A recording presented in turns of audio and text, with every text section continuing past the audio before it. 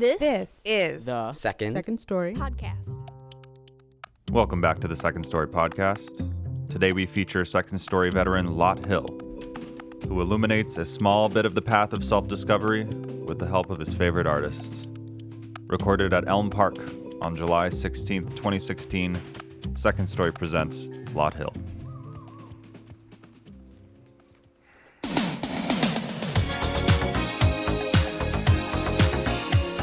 I was a senior in high school when George Michael released his debut solo album, and the first single, I Want Your Sex, sent shockwaves across the world. Radio stations would not play it. Politicians warned it would corrupt teenagers, and Casey Kasem wouldn't even speak the song's name the entire 14 weeks it was on the top 40. In my small Kentucky high school, the song unveiled sexual tensions that were previously unspeakable. Overnight, it seemed the cutesy pop ballads of Starship and Rick Astley were wiped away by unbridled lust, and suddenly you could look anyone in the eye and brazenly sing, I want your sex. But it was just a song after all. And my group of friends, all girls except for one other guy, could sing every song from the Faith album before the singles ever hit the radio. My friend Craig and I both had Faith t-shirts and keychains and buttons and posters of George Michael in torn faded jeans and leather jacket, and you know his butt looked good in those jeans. I had a poster of George with come hither eyes and arms wrapped around himself like he needed someone to hold him. I would not admit it at the time, but I wanted to hold him. We could never get enough. The UK release of the album, extended singles, and our holy grail, the double cassette version of Wham!, the final, never released in the US, which Craig ordered from the back of a fan magazine. Yeah, we were obsessed. But no matter how obvious it may now seem that we were gay, neither Craig nor I were out of the closet. In the late 80s, the only role models we had for homosexuality in Kentucky were horrifying news images of skeletal-looking men dying alone of AIDS. George Michael wasn't even out of the closet, and homosexuality seemed like a primal instinct that everyone I knew said was bad and wrong. But I Want Your Sex gave Craig and me a way of acknowledging things that we would never admit to. I mean, have you ever listened to the lyrics? There's things that you guess and things that you know.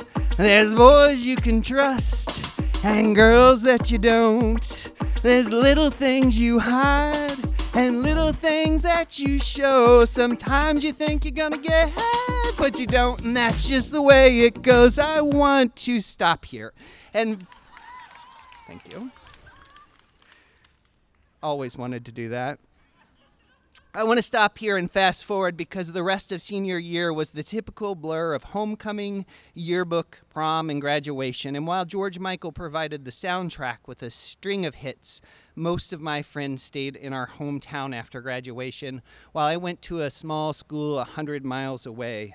Suddenly, I was trapped on the Kentucky-Tennessee border in a dorm room with a tobacco-dipping, football-playing roommate who called himself Buzz and was clearly uncomfortable with George Michael's come hither eyes gazing out from the poster I had taped to our wall.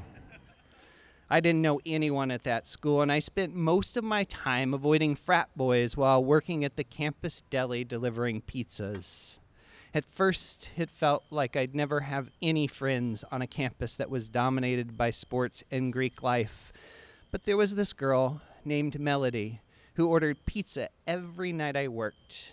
And then one night, as she paid for her pizza, she boldly asked me out on a date. Melody tried to be punk, but was more Annie Lennox with her dark lipstick and short blonde hair. We didn't really have much in common beyond the fact that neither of us had many friends. Melody liked The Cure and Violent Femmes and the Sex Pistols, and I liked, well, George Michael. But we were both lonely, and before long, we were hanging out together every day, and Melody was calling me her boyfriend.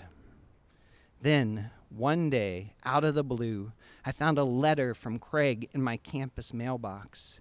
It was 2 notebook pages, front and back. He wrote about how different college was, how he missed hanging out with me, and how it seemed nobody really cared about George Michael anymore.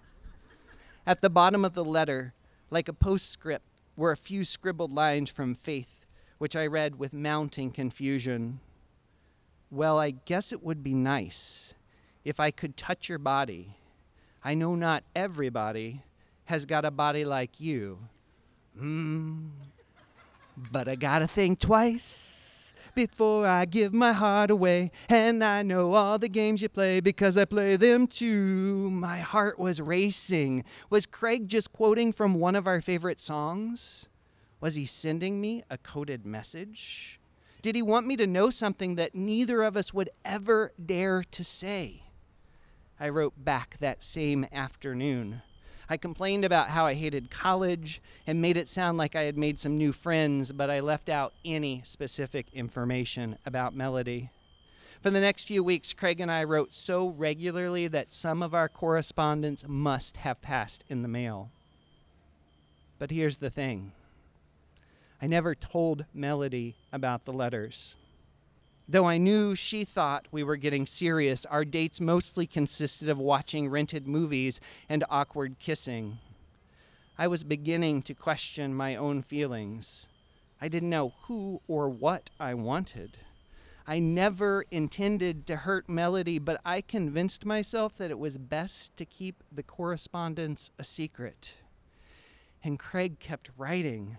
Letters, greeting cards, sometimes postcards. In just shy of 2 months, I received and answered more than 30 pieces of mail. I actually kept them all. Then one Friday afternoon, I received an unusually short letter about a movie he saw on cable called Morris that was based on the novel by E.M. Forster. Without telling me what it was about, he wrote, "Please find the book and read it. I need to know you understand." I'd never heard of E.M. Forster, but there was something insistent in the tone of Craig's letter in that final line, "I need to know you understand." With less than an hour before work, I rushed to the nearly empty campus library. God, I still remember the smell of that copy that I found on the shelves. There was no dust jacket, and the pages were uncreased like no one had ever cracked the cover. And it was heavy in my hand, like what was bound there would be more than just words printed on paper. If a book has ever changed your life, you know what I'm talking about. I rushed back to my room and reluctantly tucked the book under my cup pillow. Fridays were always a busy night on campus for pizza, and my shift passed quickly, but as usual, Melody called in an order and requested that I deliver it. My manager clearly thought that I was delivering more than just pizza to the girls' dorm and gave me a wink. "Don't be long, stud." But I couldn't bring myself to spend more than just a few moments in Melody's room. It was then that I started to feel guilty, like I was hiding something from her, more than just letters from my high school friend. "Can't you hang out just a little while?" Melody whined. "It's a busy night, so I got to get back to the deli," was my excuse. Her mouth formed a pout under her black lipstick. "I just hope you aren't cheating on me with another girl." "Don't worry, I'm not," I mumbled, and pulled the door closed behind me. It would be a lie to tell you that I remember the specifics of that weekend. All I know is that for the first time in my life, I read a book from cover to cover without stopping. I devoured it slowly and deliberately, like my life depended on each and every word. I don't know if the roommate passed through, but I didn't leave my room. I didn't eat, and I didn't pick up the phone when Melody called again and again. By Sunday morning, I reached the final pages of Morris and felt like I was waking after a deep, long sleep, like I was no longer the person I once was. Something had changed inside of me. I carefully flipped back through the pages of the book to make sure I wasn't dreaming and read out loud, "He would not deceive himself so much. He would not pretend to care about women when the only sex that attracted him was his own. He loved men and had always loved them." This was Morris, realizing he was in love with his best friend, Clive, who would eventually marry a woman his mother approved of. Clive denied his love for Morris, and for much of the book it seems as if Morris would live a loveless existence. But Forster was brave enough to give this story a happy ending, which I won't spoil, but I will tell you was the first time I had ever seen evidence that two men could actually love one another and be happy. On a single unlined sheet of stationery, I wrote, "Dearest Craig, yes, I understand completely. I will be home next weekend. Yours, Lot." And I know what some of you are thinking. I'm falling for this guy, but I'm still dating this girl, and I don't even have the guts to tell her that I'm gay. If it had been that simple back then, maybe I would have had the words to tell her. Maybe I could have recognized that she could get hurt in all this, but I didn't. I was deceiving myself like I always had. I was trying to be something that I wasn't, and feeling like what I was and who I loved was wrong. That weekend, near the end of that semester, on my last trip home before winter break, Craig and I finally saw each other again. All that happened between us was a hug. It was a mind-blowing, earth-shattering, life-altering, atomic bomb kind of a hug, but it was just a hug. The first hug with my first boyfriend. And at nearly the same moment, back at my house, my mom was discovering all of Craig's letters stuffed into the pocket of my suitcase. Yeah, I carried them home with me. And Mom always knows when I'm not being true to myself, so while making sure all my laundry was clean, she just happened to find the letters and confronted me as soon as Craig dropped me off. Several hours and many tears later, she finally asked outright, and I confirmed that I thought I was gay. Of course, it wasn't easy.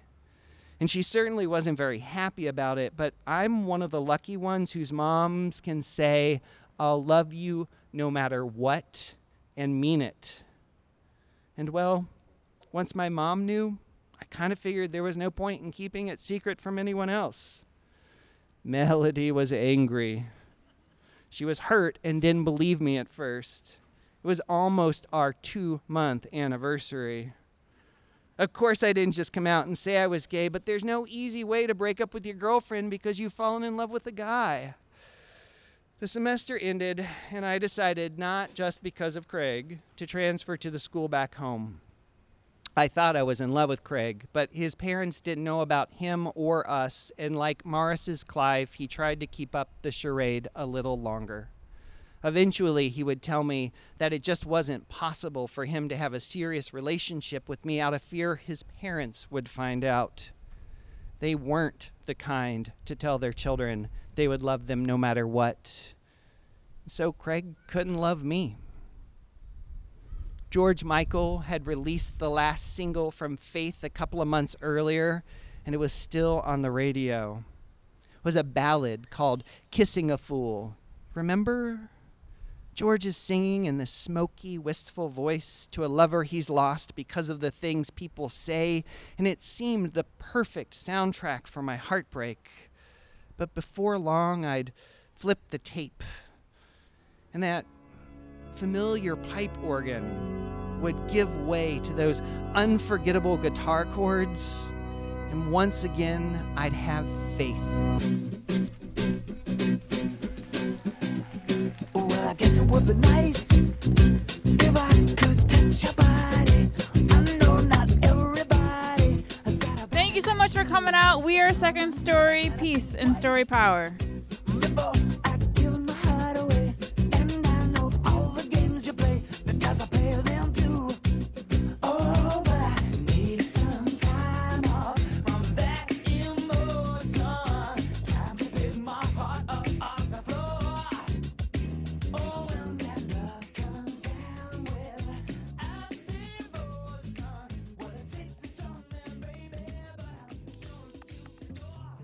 Lot was directed by Julian Stroop, and the sound design was by Nick Kawahara. Second Story is supported in part by the Chicago Community Trust, the MacArthur Funds for Arts and Culture at the Richard H. Driehaus Foundation, the Gaylord and Dorothy Donnelly Foundation, a City Arts grant from the City of Chicago Department of Cultural Affairs and Special Events, the Arts and Business Council of Chicago, the Arts Work Fund for Organizational Development, and many generous individuals like you. I'm Nick Kawahara, and This is The Second Story Podcast.